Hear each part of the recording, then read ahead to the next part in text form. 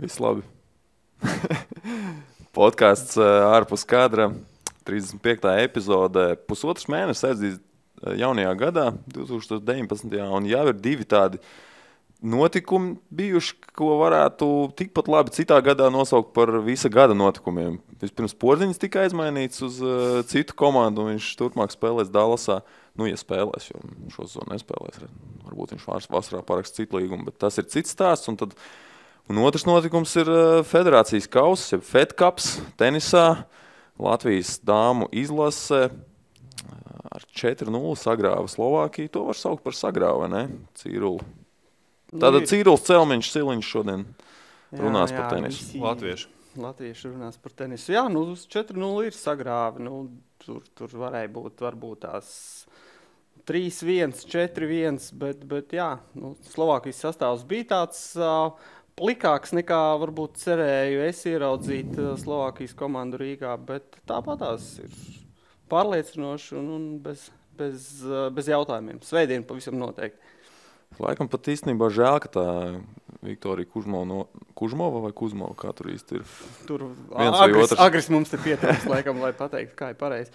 Tas arī, bet žēl, protams, vairāk, ka nebija Cibulkovs. To es tā teikt gaidīju visvairāk, ka viņi tomēr būs šeit, neskatoties visu to, ka viņi tur vairākus gadus nebija spēlējusi izlasē. Un tā otra Slovāku dāma Ribarikova, kas arī ir diezgan augsta. Tai būtu laikam pat pagrūtāk. Viņi tās, ja spīd, tad spīd visvairāk Wimbledonā un citos zāles turnīros, bet Dominiks man pietrūka visvairāk. To otru es tā ļoti neesmu redzējis. Viņa gan šogad arī bija labi sezonas sākumu iesākusi. Tā kā, ja tā būtu varējusi spēlēt, tad redzot to, kā Aļona spēlēja pirmo maču, tad tas mačs varēja aiziet diezgan interesantāk krietni. Es īstumā tieši iedomājos, Aļona ar 188. raketu mocījās tajā savā vienspēlē. Tas droši vien par kaut ko liecina, ne par viņu šī brīža gatavību. Man jau liekas, ka tas 188. raketa ir tāds diezgan stiepjams jēdziens. Visas tur tajā 200-niekā spēlēt var citu dienu labāk, citu dienu nē. Un es pats atzīšos, ka es pirmajā brīdī ejot arī uz arēnu pēdējos stundas notikums bija palaidis garām un skatoties maču un nepazīstot šīs te Slovākietes, es domāju, ka viņi tiešām spēlē pret šo te Kuzmovu. Un Jānis man pēc pirmā seta sūta ziņu, kas notiekās, es saku, normāli pretinieci, kas ir, un tikai pēc tam pastamies, ka ir cita. Māk spēlēt tās meitenes un Laikam sieviešu tenisā izteiktāk tas, ka tas 100-nieks, tu saki pat 200-nieks, ka tur īstenībā tie rezultāti ir daudz neprognozējamāk nekā vīriešu tenisā. Tieši tas, ka neprognozējamāk, ka vienu maču viņi var nospēlēt ļoti labi, nākamo maču viņi var nospēlēt diezgan švaki. Un arī, kas gadās pretī, ļoti labi redzējām, vienu dienu viņi nospēlēja pret Aļonu, tur 2,5 stundas, nākamā dienā knapi stundu savāc pret Nastju, un Nastja varētu vinēt arī pārliecinošāk to maču. Tur gan jāteic, ka Aļonai jau bija arī iespēja 2 setos pabeigt to visu.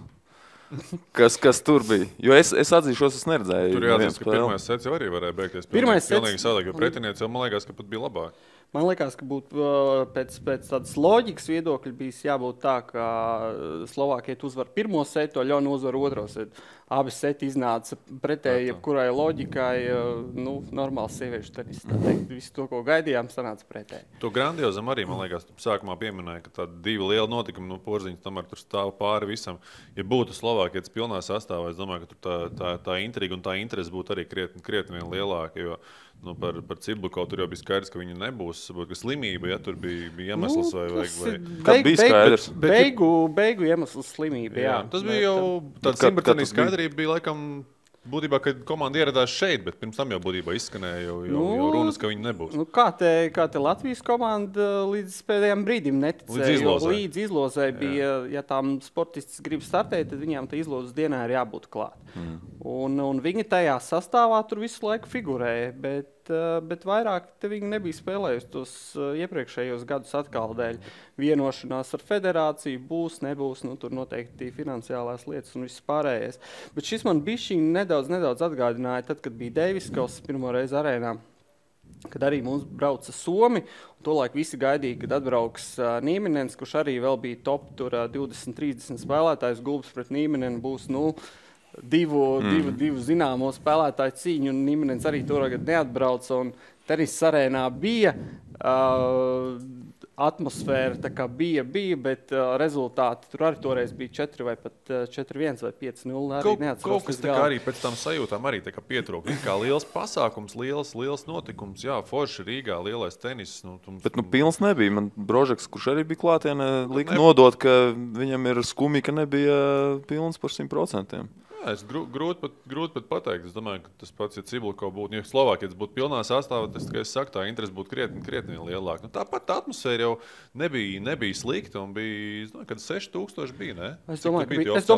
Es nepastījos oficiāli, bet es domāju, ka bija vairāk nekā 6000. 6,5 tā uz Āciju. Es esmu piešāvis to acu diezgan labi no Dinamo spēlēm, jo mēs ar kolēģiem parasti derības tur veicam, cik ir skatītāji. Mums ir tā, ka Kaspars Dvīnskis izliek līniju, un tad mēs tur saka vairāk vai mazāk, un tad mēs tur iekšējās derības. Diezgan labi to acu piešāvas arēnā un var pateikt. Protams, uz tenis bišķiņ savādāk. Tur tās VIP vietas ir. Bet es godīgi arī biju gaidījis, ka būs vairāk. Jā. Protams, būtu tā intriga uz svētdienu. Manuprāt, svētdiena bija nedaudz mazāk cilvēku, bet svētdienai arī bija tas potenciāls, ja būtu tā intriga, ja tur būtu 1-1 un būtu tā pati Cibulkova vai vēl kaut kas. Tad es domāju, ka svētdienai bija potenciāls pievākt to arēnu arī pilnu līdz jā, jo tas formāts ir tāds, ka būtībā jau tādam skatītājam arī, ja viņš redz 2-0 pirmajā, tad viņš otro dienu padomās, vai tērēt to naudu. Paskatās uz biļešu cenām un izdomā tiešām to iet, spērties vai nespērties. Kopumā, man liekas, tāda reklāmas ziņā diezgan bija. Uz ielām bija visu kaut kur izskanēja. Tādā ziņā noteikti. Par biļetēm es nezinu, vai tā tiešām bija, bet es dzirdēju, ka biļetes bija tirgotas, būtībā biļeti uz abām dienām. Ja? Biļetu uz abām dienām bija pieejama tikai, manuprāt, pēdējā nedēļā noteikti nebija vairs. Okay. Pēdējā nedēļā tirgoja tikai katru dienu individuāli. Manuprāt, līdz kaut kādam janvāra 20. 25. vai kaut ko tam līdzīgu. Tā kā man bija interesanti vērojot klātienē. Es arī interesi gaidīju, kā tie skatītāji to tenisu vēros. Ja, tenis jau tas nav vērot futbolu, hokeju, basketbolu vai kas mums ir tāds ikdienas sports. Tenis viņš reti ir Latvijā. Un tur varēja just tāda, nezinu, vai kautrība, vai tāda nezināšana, ko drīkst, vairāk, ko nedrīkst. Jā, tieši tā. Kaut gan, nebija tā, ka pirms spēlēm neinformēja, ko drīkst, ko nedrīkst. It kā izstāstīja par etiķeti, jā, ka tur pēc pirmās sērvas tur nedrīkst tur skaļus saukļus. Tāpat jau bija tie saukļi, un tur varēja nenosmieties brīžiem. Bet kopumā tāda, bet pie tā jau visi jāpierod. Labi, pirmo reizi tomēr tāda līmeņa nav īsti pirmo reizi, bet labi, bet tomēr.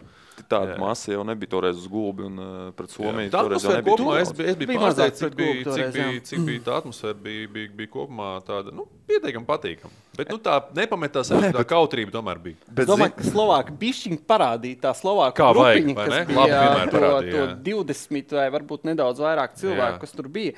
Viņi tiešām parādīja to īsto tenisa izlašu līdzjūšanu. Tas nav tāds, tas noteikti ir citādāk nekā standarta turnīrs, kur arī ne tās bungas ir, ne tur kas. Tur vispār krietni striktāk skatās uz to, kā skatītāji tur drīkst pļaustīties un atbalstīt savu komandu šeit. Ko nozīmē striktāk skatās? Starp punktiem. Tur tiesnešiem arī dots tas galvenajām. Klusināt viņus, un tur arī noteikti vairāk tā informācija ir. Un tur tiešām tad arī neienes iekšā visus tos Fedkapos un Deivis kausos ir tie. Šoreiz gan nemanīja tādi piepūšami, ar ko situ kopā un tā iztroksni. Kā viņi sauc, bet tie griezēji, kur griež tā. Jā, tas Slovākiem. Un pašas pirmās reizes, ka mums bija pirmie Deivis kausi šeit Latvijā. Taurīts, tak bija, es atceros, ka Darnis Lielupē vēl Andis Juška vēl spēlēja.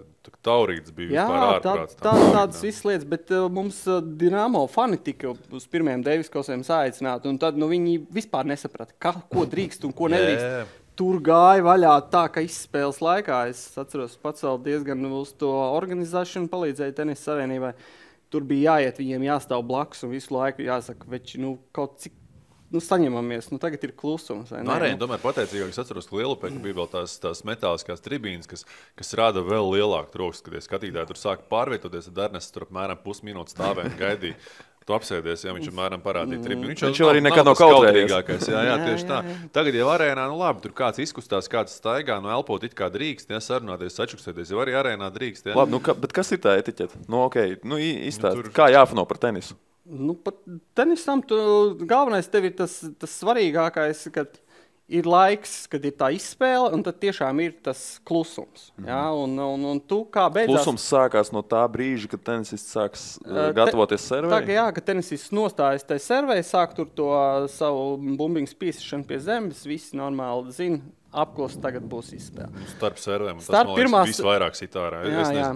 Ja ir tā pirmā serve un tu nestrāpa, tad, bet tas ir visā pasaulē, ka vienmēr atradīsies kāds indivīds, kurš gribēs kaut ko nobļauties un pateikt vēl vienu tādu. Vai... Tas augļi jautri tur bija, tur tagad arī bija. Jā, viņi nebija stulbi. Jā, tieši tā, pasmīkņāt varēja. Un taču ir daudz redzēt visi šie te izsaucieni par Will You Marry Me un vēl kaut ko. Tā nekas traks nebija. Aļonai tur arī atzinās mīlestībā, man liekas. Aļona čempions. Aļona, mēs tev mīlam arī bija noteikti, jā. Liepāja, Nastja arī bija, vēl kaut kas tā kā.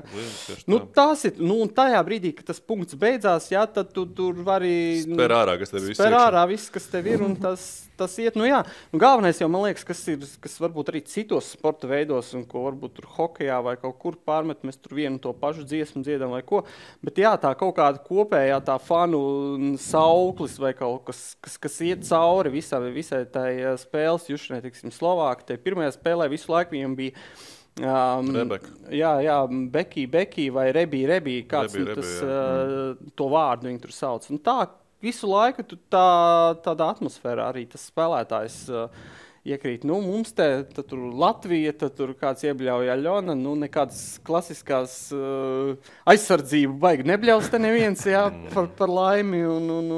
Eisas ar nepieprasīja. Jā, Eisas ar nepieprasīja, un Rīga, un Dinamo arī neviens nebļauj. Nebija Dinamo Kreklos fani.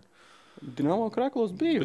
Dinamo sektorā jau tas ierastā vieta, jā, tur arī bundzinieki bija, un man tēvs arī sēdēja tieši tajā sektorā. Viņš teica, ka gan tādi pietiekoši mierīgi bijuši. Tas jau kārtīgs Dinamo fans vienkārši, ja? Uz Dinamo spēlē viņš mēģina neiet, jo visām, ko viņš iet, tur viņi zaudē. Tā kā viņš mājās vairāk skatās. Bet, jā, tā kā tik traki neesot, karoks esot beigās pārvilkts pāri galvām visiem, kas tajā sektorā atradās. Bet tas, man liekas, forši, un neviens par to nav pārsteigts. Alus arī bija tribīnēs, cik es redzēju.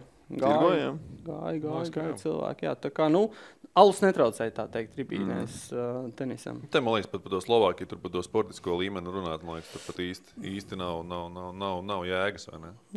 Jā, Tur droši vien, ka tā labi, bet kas Ļonai, teiksim, tā roka vēl joprojām traucē, nezinu? Es domāju, ka tur roka vairs netraucē īsti nekur. Tur ir pašai kaut kāds ritms, pašai kaut kādas spēles, prieks jānoķer un viss pārējais. Tas, kas izskatījās diezgan komiski, tas servis pametiens. Pirmajā spēlē tur mēs jau pirmajā setā sākām skaitīt, cik reizes tad viņi atkārtoti metīs to bumbiņu gaisā. Ja? Un reizēm pat tad, kad uzservēja, tad izskatījās, ka uzservēja galīgi ne pat tādu bumbiņu, kādu viņi gribēja uzmest. Bet mēt viņi ar kreiso roku, tieši traumēto. Tenisā jau ir tas būtiskais. Es zinu, ka tie tenisisti, es atceros, ka mēs ar vienu labu vairāk kārtēju Latvijas čempionu mācījos kopā. Viņš teica, ka tenisistiem tas standarta vingrinājums, viņam griezos uzvilkt aplis.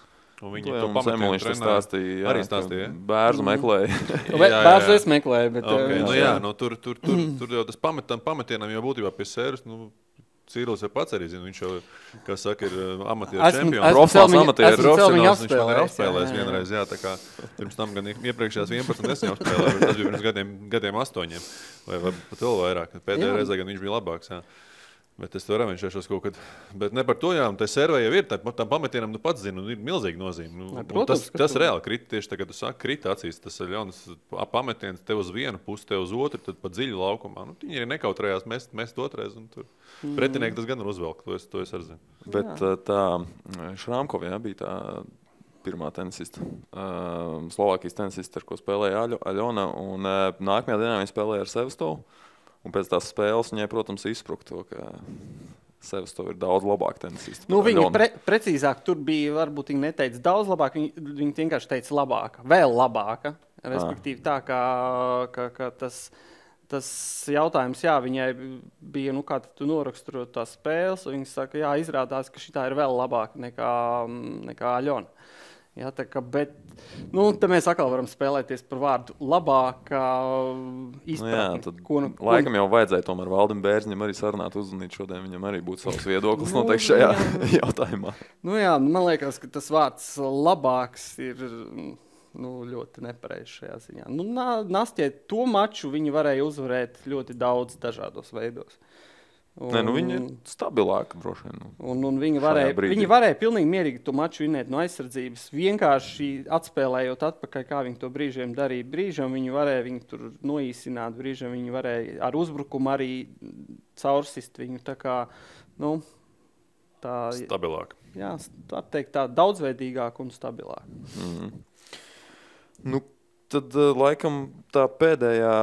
Skaidrs bija tas jau, ka Aļona nespēlēs to pēdējo vienu spēli. Tur parasti jau arī netiek spēlēt, vai ne? Un droši vien, ja nebūtu mājās, tad droši vien arī tā dubultspēle nebūtu notikusi. Nē, dubultspēle ir jāspēlē, jo tas ir tāds pēdējos, man liekas, kaut kādos 2 gados tieši tenisā komandu mačos viņi pieņēmuši šo lēmumu, ka skatītāju arī dēļ, kur ir samaksājuši par biļetēm. Nopērk par vienu spēli tikai tajā svētdienā. Un arī televīziju dēļ viņiem ir jāspēlē šie mači. Un Fedkapā tas noteikums ir tāds, ja ir 3-0, tad var atteikties no vienas spēles, bet nekādā gadījumā ne no dubultspēles. Bet var arī neatteikties un var spēlēt pilnu. Bet var arī laikam neatteikties, ja komandas vienojās. Jā, bet principā tas formāts, kad vienmēr tām sportistēm jau uzreiz jāskrien kaut kur projām. Viņām tur turnīri nākamie ir. Nastja arī būtībā nospēlēja to spēli. Viņa bija skrējusi uzreiz uz viesnīcu, savākus mans un brauc prom. Aļona aizlidoja nākamā dienā. Nastja, jā, dubultspēles laikā atvadījās no visiem un devās projām. Tā kā ļoti labi, ka tā dubultspēle ir. Cilvēkiem vajag arī apskatīties, kas ir dubultspēle. Un man prieks, ka es domāju, ka tas varbūt nebija tikai Aļonas lēmums, tas bija tāds ar komandu lēmums, ka viņi pati nolēma iet tajā dubultspēlē, jo, ja mēs skatāmies, uz ko tad skatītāji nāca, viņi nāca uz Ostapenko un uz Sevastovu. Protams, lai piedod vēl pārējās mūsu dāmas, tad, viņas tomēr šajā gadījumā ir rezervistes, un tāpēc forši, ka tiešām Marija Aļona izgāja tajā dubultspēlē, papildus autogrāfi, papildus vēl kaut kādas. Viņai arī, man liekas, spēļu praksi paši arī noderēja. Viņai arī noderēja, jā. Viņam atšķirībā no Sevastovas diezgan bieži arī tajos turnīros spēlē dubultspēli. Viņas abas divas Aļonā ir laikam bišķiņ vairāk, bet šoreiz svarīgākais, man liekas, jā, ka viņa pati kaut kādu uzvaru garšu, varbūt viņai pat vajag atgūt kaut kādā ziņā, lai nav tikai tā zaudējums. Bet no otras puses tas bija tā bija tāda, komandu sporta veidu terminoloģijā runājot pārbaudas spēle. Jo tur Aļona pati arī tur tā ar smaidu sejā bez mazliet pēc katras izspēles. Plezīrs, jā, tāds bišķiņi varbūt tās vienmuļš un garlaicīgs, jā, brīžiem, bet brīžiem atkal, jā, tur uz skatītājiem kaut kā uzspēlēt, bet jā, tāds ir jāspēlē un no tās dubultspēles neaizbēgt. Tad uzvara šajā spēlē, šajā duelī nozīmē, ka mēs esam top 12 pasaulē. Top 8. Un top 8 mēs pārvaram tagad kvalifikāciju. Tad ir top 8, vai ne? Pareizi. Tāds tas formāts ir, jā. Te jau gaida. Pagājušajā gadā jau mēs ļoti gaidījām, ka mēs būsim tajā top 16. Un varbūt arī dāmu tenis pārēs uz to top 16. Bet tās reformas, kas šobrīd notiek komandu mačos, ir diezgan tādas trakas. Deiviskaus, piemēram, šogad pavisam pēc cita formāta. Un šobrīd vēl, jā, top 8. Kāpēc? Divās daļās. Kāpēc tādas Kāpēc reformas? Jā.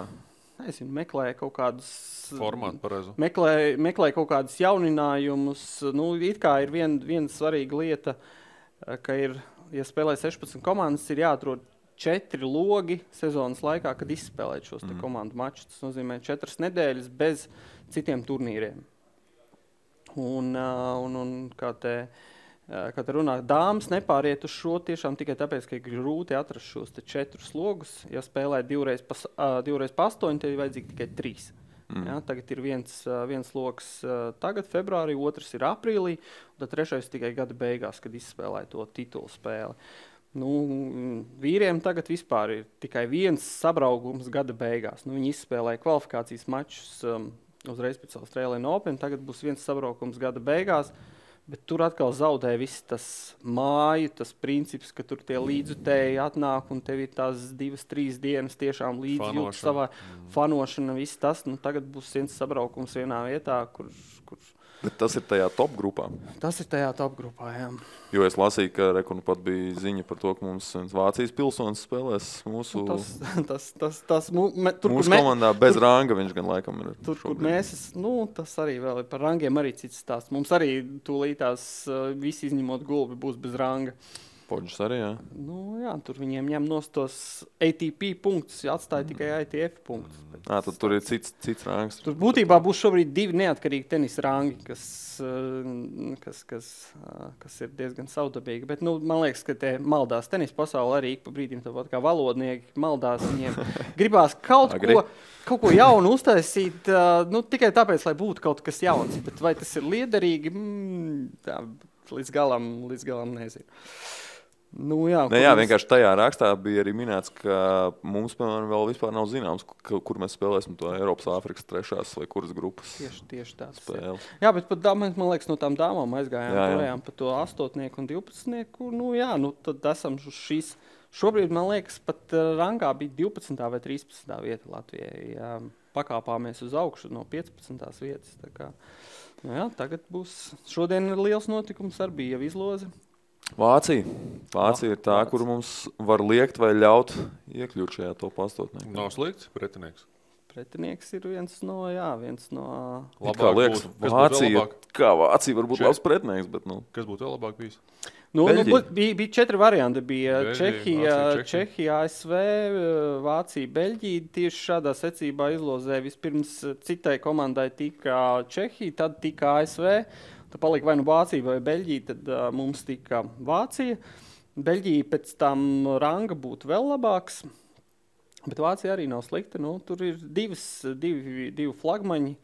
Viens varētu, būtībā pat viens, tā ir Kerbere, kas ir izteiktā Vācijas līderi, un tad ir Julija Gergese, kas arī ir 20 spēlētāji, bet viņi varbūt tās nav tik traki. Pārējais ir vācietēm, protams, vēl tur 300-400 spēlētājs, bet ja mums ir mūsu abas zvaigznes, tad tās atkal ir... To iepriekšo maču nebija spēlējuši šīs divas, Kerber un Gerges. Viņas tieši nespēlēja, un Vācija savās mājās dabūja tā kārtīgi pa biksēm no Baltkrievijas, kur atkal bija labākajā sastāvā. Tagad tajos komandu mačos ļoti būtiski tas, kas tad spēlē. Mūsējās deklarējuši, ka viņš spēlēs, ja? Mūsējās ir tā teikt, vismaz uz šobrīd, ja tur spēlēs, nav trauma. Traumas, tas ir tūlīt paspļaudamies pats primārais. Otrs, kur būtu jāspēlē, ja? Pirms tur tās visas mači bija beigušies, man likās, ka pats trakākais variants būtu Austrālija, kas gan nepiepildījās. Austrālija vinēja Ameriku. Braukt uz Austrāliju aprīlī tieši pirms māla sezonas, kad viss jau ir pārvākušās uz Eiropu. Un tur tas stāsts, kad nākamajā nedēļā ir Štutgart, ja? Nākamajā nedēļā tieši ir Štutgart, jā. Tas ir tāds pirmais lielais, kārtīgais māla turnīrs Eiropā pirms mālas. Tad jau tādā ziņā varbūt pat labāk būtu, ja spēle būtu jāaizved Vācijā. Vēl tuvāk. Labi, lai gan mūsdienās jau citur aizceļot. Vācietis, starp citu, tieši Štutgartē aizvada pēdējos visus mačus, kas viņām ir bijušas mājās. Viņas vienmēr ir spēlējuši Štutgartē. Šoreiz gan tas nebūtu iespējams, jo, man liekas, Štutgartē viņām ir vēl kvalifikācija jau jāsāk spēlēt, un tur īsti tevis laukumos nevarētu darboties. Bet... Tas savs laukums, tas jau tenisā būtībā ir būtiski ne tikai dēļ tiem līdzutiem, ne tikai dēļ tā atbalsta, bet tu jau izvēlējies arī segumus, kā tu gribi spēlēt. Bet ja tev ir viena tāda tenisista tā kā mums jau arī ir divas, kurām ir katrai savs mīļākais laukums segums. Tas kaut kāds vidusceļš. Starp arēnā nebija tas vidusceļš tāds plus-mīnus atrasts, vai neprasījās bišķiņ ātrāks tas segums? Aļonai noteikti. Aļonai, jā, es domāju par Nastu. Nē, Nasti var spēlēt, man liekas, uz visiem pietiekoši labi. Un, man pat likās, skatoties ar Ļonas to pirmo spēli, ka Nasti tur ar saviem slaisiem varēs vēl vairāk tur tik galā, jo tās bumbas diezgan tāpēc pēc atsitieniem augstu neatlec, tā teikt. Man pat izties, ka viņš tā baigi noslīdēja. Mēs jau runājām arēnā arī. Man izties, ka viņš sevišķi tās asās bumbas, viņš tā ritīgi noslīdēja. Noslīdēja ne tā kā Lielupē. Es atceros, ka Lielupē tas paklājs, kas bija tas pamatīgi padilušais, kur tā bumba bez mazliet tur atstāja pusmetru, tur tiešām noslīd tā, ka tur nevarēja saprast, kur viņa atliks. Tās valstis, kurām ir iespēja izvēlēties, kādu sagumu tad likt un kur tad spēlēt, tās, protams, ka arī ar šo sagumu var daudz ko mēģināt. Pagājušajā gadā Krievijā spēlējām. Krievietis jau tajā hallē iebēra mālu. Mēs spēlējām uz mālu. Viņš cerēja, ka tas dos viņām to priekšrocību. Nedēva. Vai mums būtu bijis tagad spēlēt pret Slovākiju jābara mālas arēnā? Es stipri apšaubu šo te, jo tas vēl sadārdzina visu šo te procesu rīkošanu. Man tagad ar lielu interesi gaida, kur tad mēs spēlēsim. Jā, jo it kā Kārlis Lēnieks teicis, ka būs Rīgā, bet arēna ir aizņemta. Tur ir florbola fināls. Tā ir laba versija viena. Ir divas. Man ir vēl viena versija, ko es tagad... Es divas arī iedomājos, bet es gribu dzirdēt jūs. Divas versijas. Viena ir Ķīpsala un otra ir Skonto hāle. Precīzi tas, ko es iedomājos. Olimpiskais nedara. Es domāju, Olimpiskajā otra hāle tur šķērsām ir spēlēts, man liekas, nav? Olimpiskajā ir spēlēts, jā, bet es nezinu, tur tas griestu augstums, laikam, ir būtisks, cik bija 16 metriem jābūt. Plus šeit noteikti ir, es nezinu precīzi, cik tiem skatītājiem ir jābūt, bet ir jābūt krietni daudz skatītāju vietā. Man arī izklausās Ķīpsala daudz reālāk nekā Olimpiskais. Es vienkārši par to, ka Olimpiskajā, man liekas, ka Deivis Kauss nav bijis Olimpiskajā. Kauss ir spēlēts. Deivis Kauss ir bijis Olimpiskajā ļoti labi. Tur spēlēt, protams, ka šitās spēles viņš nevar. Bet jā, šitās abas versijas man gan Ķīpsā, gan Skonto. Jo te vēl uzreiz pavīdēja variants, ka Liepāja, kurā tiks atklāta tā jaunā tenisa halle nedēļu pirms Fed Cupa, jā, bet nav lidostas. Vēl mēs esam spēlējuši dažādos olimpiskajos centros Valmierā vai Daugavpilī, bet tur arī ne. Ārā. Mēs aprīlī vēl neriskēsim spēlēt. Es domāju, tas nav arprātu nedraudzēsies, kāds izdomās, ka aprīlī jāspēlē ārā. Ziemas tenis.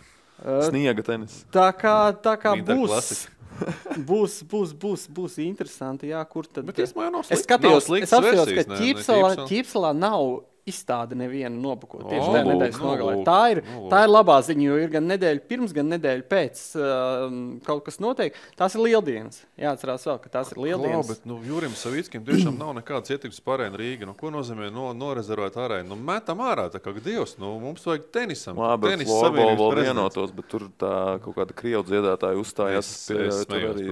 Gan jau saslēgt līgumu.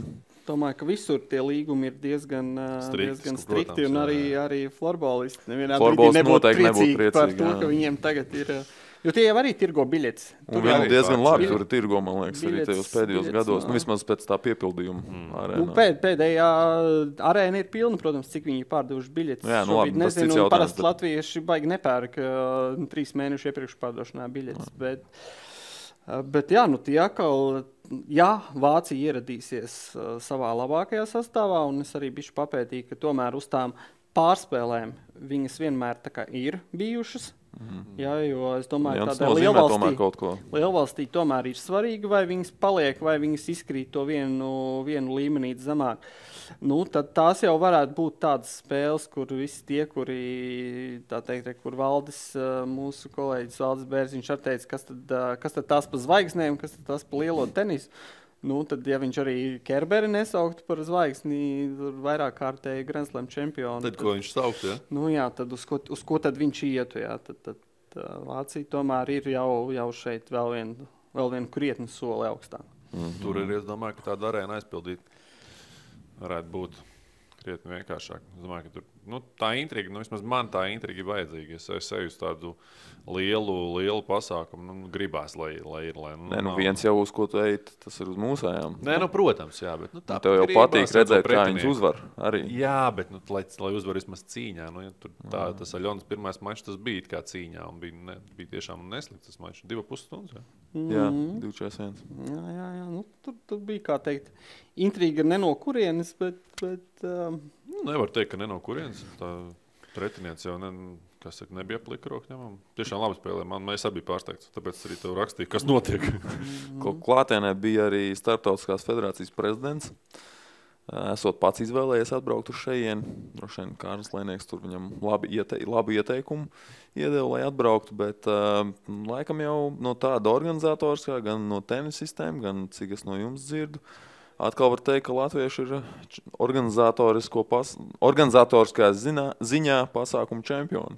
Ja ir taisnība, tā 500 000, vai mēs 500 000 nevaram organizēt turnīru, kas iet būtībā, tur nezinu, kopā ar iebraukšanas dienām, 6 dienas. Tas jau pa 500 000 diezgan izdarāms, man liekas. Man gan īsti nav skaidrs, kur tas mūsu 500 000 paliek.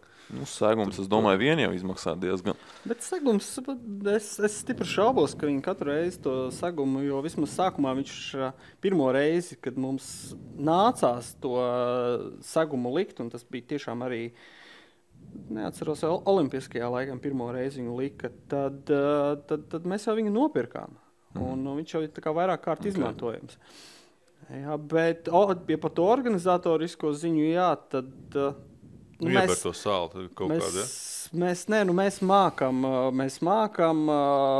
izdabāt tā kārtīgi pēc visiem tiem kostiem, ko prasa, jā, un brīžam tas pat ir pat traku. Jā, tracinoši. Pabraucot pa tiem Deivis kausiem apkārt, kur nu es biju. Tā ir ne tikai tenisā, tas viss, tu aizbrauc uz jebkuru pasākumu, tev liekas, tas pats, nezinu, es braukāju uz tiem pludmales volejbola turnīriem, tiem pašiem hokejiem, ja?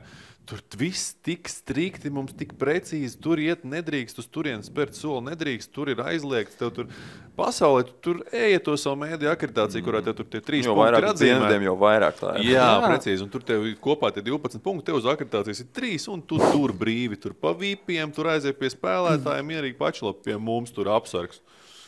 Bet es nezinu, vai mēs tā kā bišķiņ baidamies no tā, ka mums tur būs sots par šito, ko mēs neizpildīsimies to un to. Gan jau, kā arī.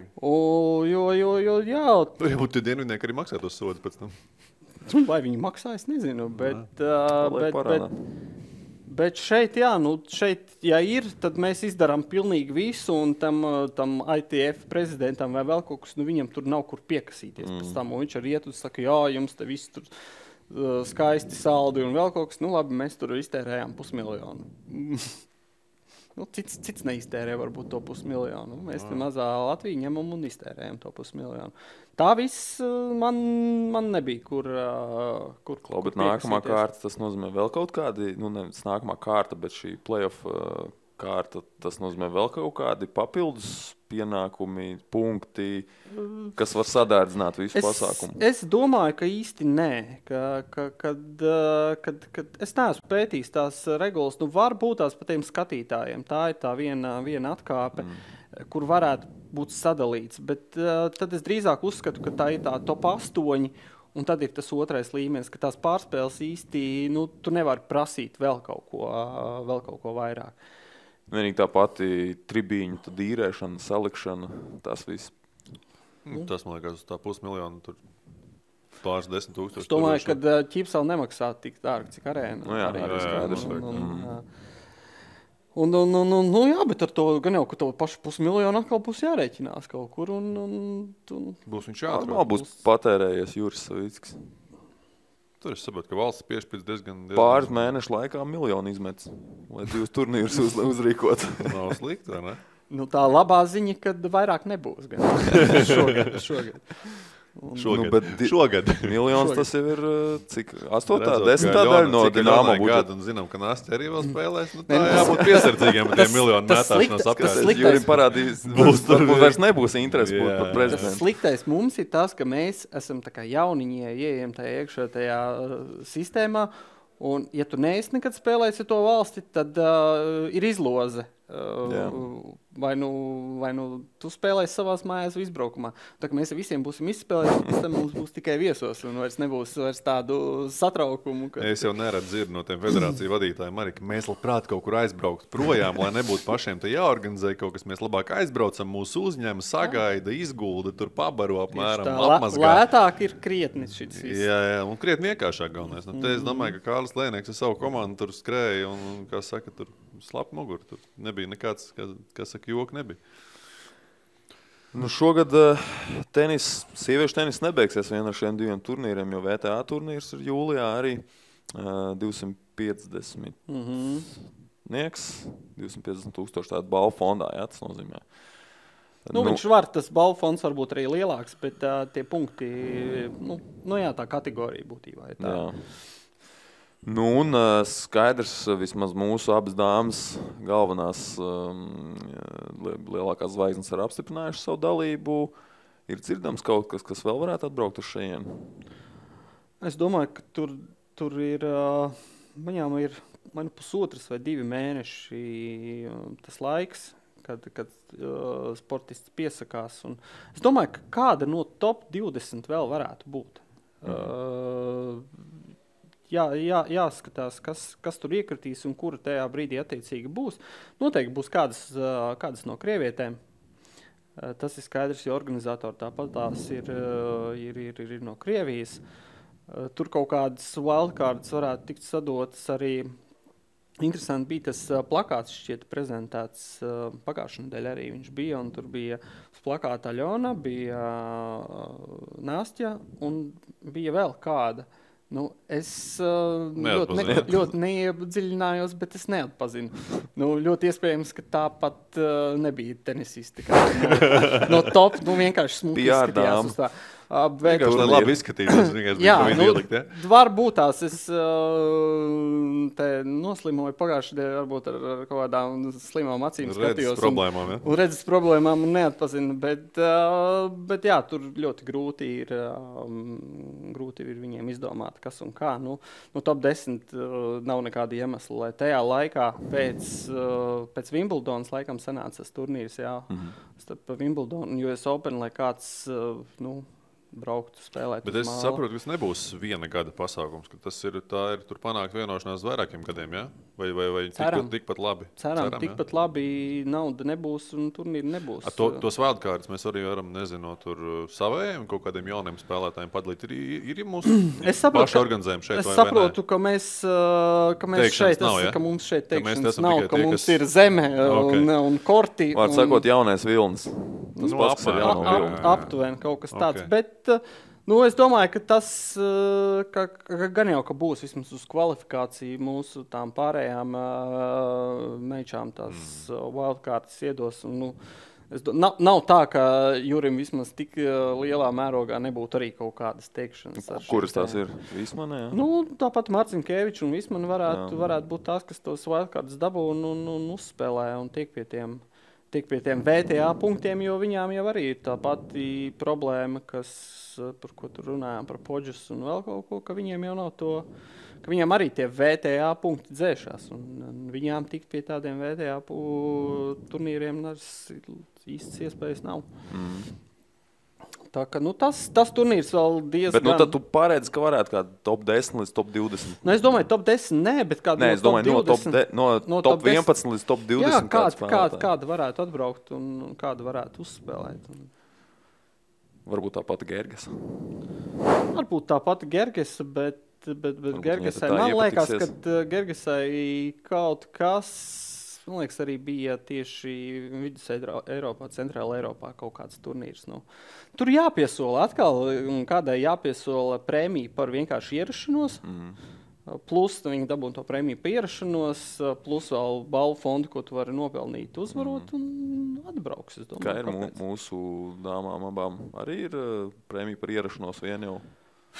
Par šo turnīru es īsti neko nezinu. Man liekas, ka pagājušajā gadā gāja runa, ka Aļonai bija Āzijā vienā turnīrā vai Seulā vai vēl kaut kur tieši garantēts jau kaut kas, ka viņa, arī toreiz kā French Open čempiona kaut kur, Tā ir tie turnīri, it sevišķi mazākie mēģina vilināt tās zvaigznes. Visstrakākais bija viens piemērs, man liekas, Maljorkā notika turnīrs, kad Serēna brauc, un viņai vienai pašai bija tā balva lielāka nekā visa turnīra balva fonds. Prēmija par atbraukšanu. Par atbraukšanu, jā. Viņa arī, man liekas, pirmajā vai otrajā kārtā zaudēja. Šis ir labs. Normāli Tev nav motivācija īsti arī spēlēt. Tu atbrauc, tā nospēlē vienu maču. Pa lielu atvaļinājumu aizbrauc. Tu esi, bet vietējiem... Bet kāpēc to neizmantot? Ja tā skatās, uz kuru maču, tad atnāks uz to Serēnas maču.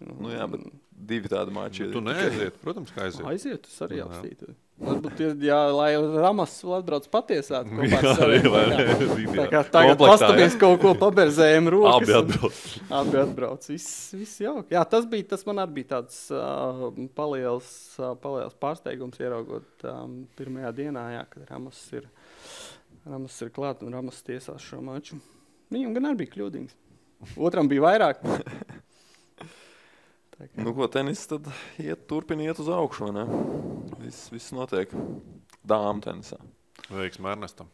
Ernests ar cīnās. Jā, tur īšķi. Otro kārtu sasniedz, šodien? Jā, kā lucky losers otro kārtu sasniedz, pārliecinoši sasniedz. Ja jau par tenisu, tad Juris Savicks, un jau Juris Savicks, tad arī par Cīruļa tēva mīļāko sporta veidu. Komandu. Laikam komandas sporta veidu, jā. Pavisam īsi, jo Dinamo turpina cīņu par play-off, un šobrīd ir šī cīņa sasniedz tādu kulmināciju, ja pietuvojas kulminācijai. Ir jau sasniegus. Tūlīt pat ir tā vislielākā kulminācija, ņemot vērā to, ka ir winter break šī spēle. Redzēsim, kādos apstākļos un cik daudz ledus. Cik dziļš būs baseins. Bišķi pavasarīts jau būs, bet tas jau nekas. 4 spēles palikušas, -2 pret Sočiem, pret 8. vietu. Ja mēs tagad runājam otrdienā, tad vakar Rīgas Dinamo it kā izdarīja to, ko viņiem vajadzēja izdarīt. Vīķeze Sočiem tur arī visi draudzīgi sadalīja. Kā to tur varbūt dažs labs jau arī prognozēja pirms spēles, ka tā varētu būt. Es gan tam īsti neticu, bet Vīķeze paņēma punktu, Soči paņēma 2, līdz ar to joprojām pret Sočiem ir -2. Sočiem ir 4 spēles, mums 4 spēles. Tie kalendāri plus mīnus vienādi jau ir.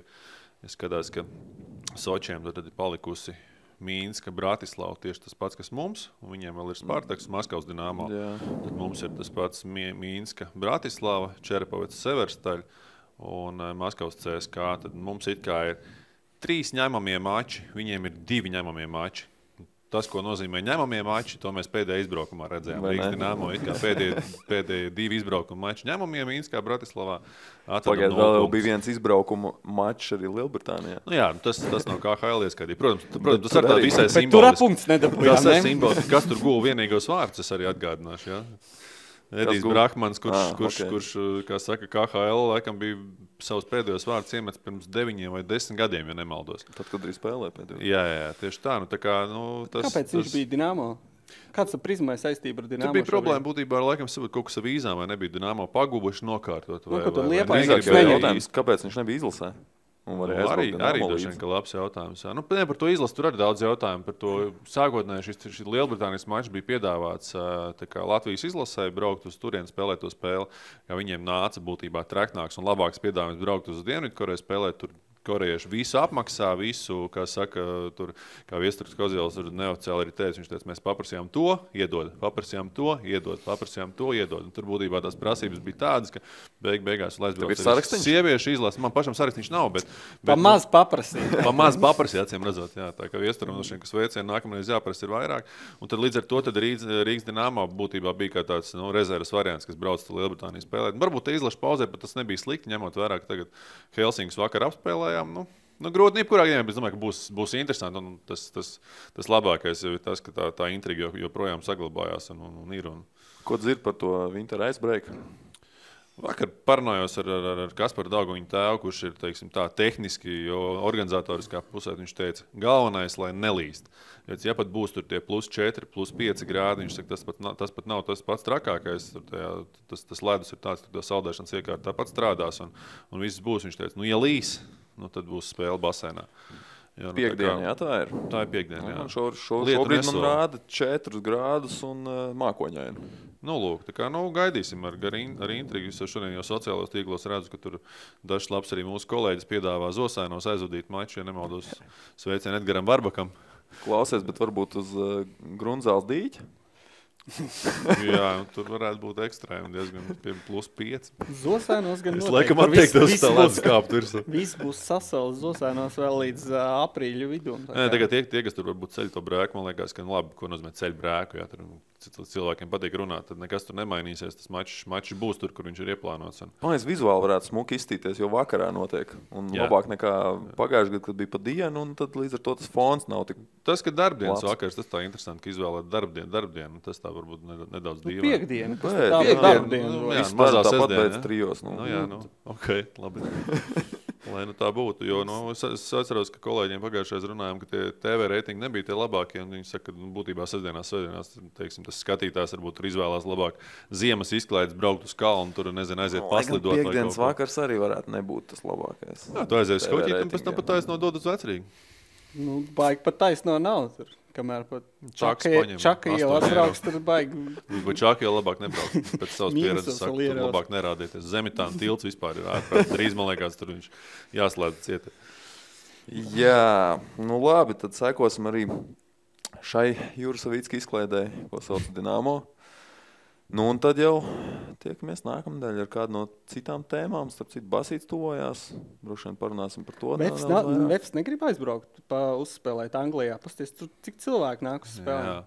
Varbūt. Dinamo pilna hāla pievākt. VTB spēles aizvadīt. VTB spēles aizvadīt. VTB neviena spēle nav bijusi ārpusē. Es domāju, tādam grandiozam projektam. Zem klājas debes.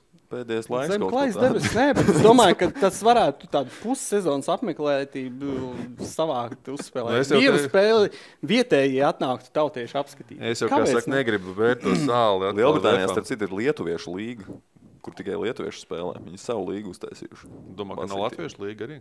Es domāju, ka nē. Man liekas, latvieši spēlē lietuviešu līgu. Par VF un Dinamo salīdzinot, tad es negribēs jau atkal to sāli bērt. Tam VFam tajās brūcēs, lai, kā saka, lai izdodās Gatim Jahovičam visu, ko viņš ir iecerējis. Tad mēs reiķinājām par tiem skatītājiem runājot. Es jau arī Cīrulim jau aizkadrā, jau mēs vakar runājām par to, ka, ja pareiķinātu, cik skatītāji atnāk uz VF spēlēm sezonas griezumā uz VTB spēlēm, un ja mēs pareiķinām, ka kaut kādi 3-4 mači šozonu laikam ir bijuši Rīgas Dinamo izpārdot arēnu. Tad viens mačs būtībā, tur būtu interesanti salīdzināt to summu, cik uz VF savāc kopējās spēles un cik Dinamo savāc uz vienu maču, kad ir soldouts, kad ir tur tie 11,000. Domāju, ka VF tur būtu... Jāstās. Es domāju, ka noteikti. Vēl atceries, ka daļa spēles ir olimpiskajā. Jā, lielākā daļa, man liekas, šogad. Tā kā... Bet lai VFam veicās. Lai VFam veicās. Lai ir par ko parunāt. Viņas ar citādi vēl cīnās par play-off. Jā, arī. Tā kā... Jāvērš intriga. Nākamā intriga, es domāju, ka Dinamo intriga tūļņi beigsies. Jā, VF intriga. Un kā nekā Dinamo Rīga ir VF atbalstītājs. Jā, tā kā Jurasavicks atbalstīja. Kas arī pārsteidzoši, jā, kas man šito teica. Kā viņi atbalsta? Paskaties mājaslapā. Mājaslapā pie atbalstītājiem Rīgas Dinamo VF Rīga atbalstītājs. Jā, bet domāju, kādā veidā. Nezinu, gan jau kā arēna kaut kāda saistība droši vien. Par to citā podkastā. Labi, paldies, ka klausījāties. Sekojiet mums visur, kur vien mūs klausāties, lai nepalaistu garām atkal kārtējo epizodi jau, cerams, pēc nedēļas. Vislabāk! Vislabāk!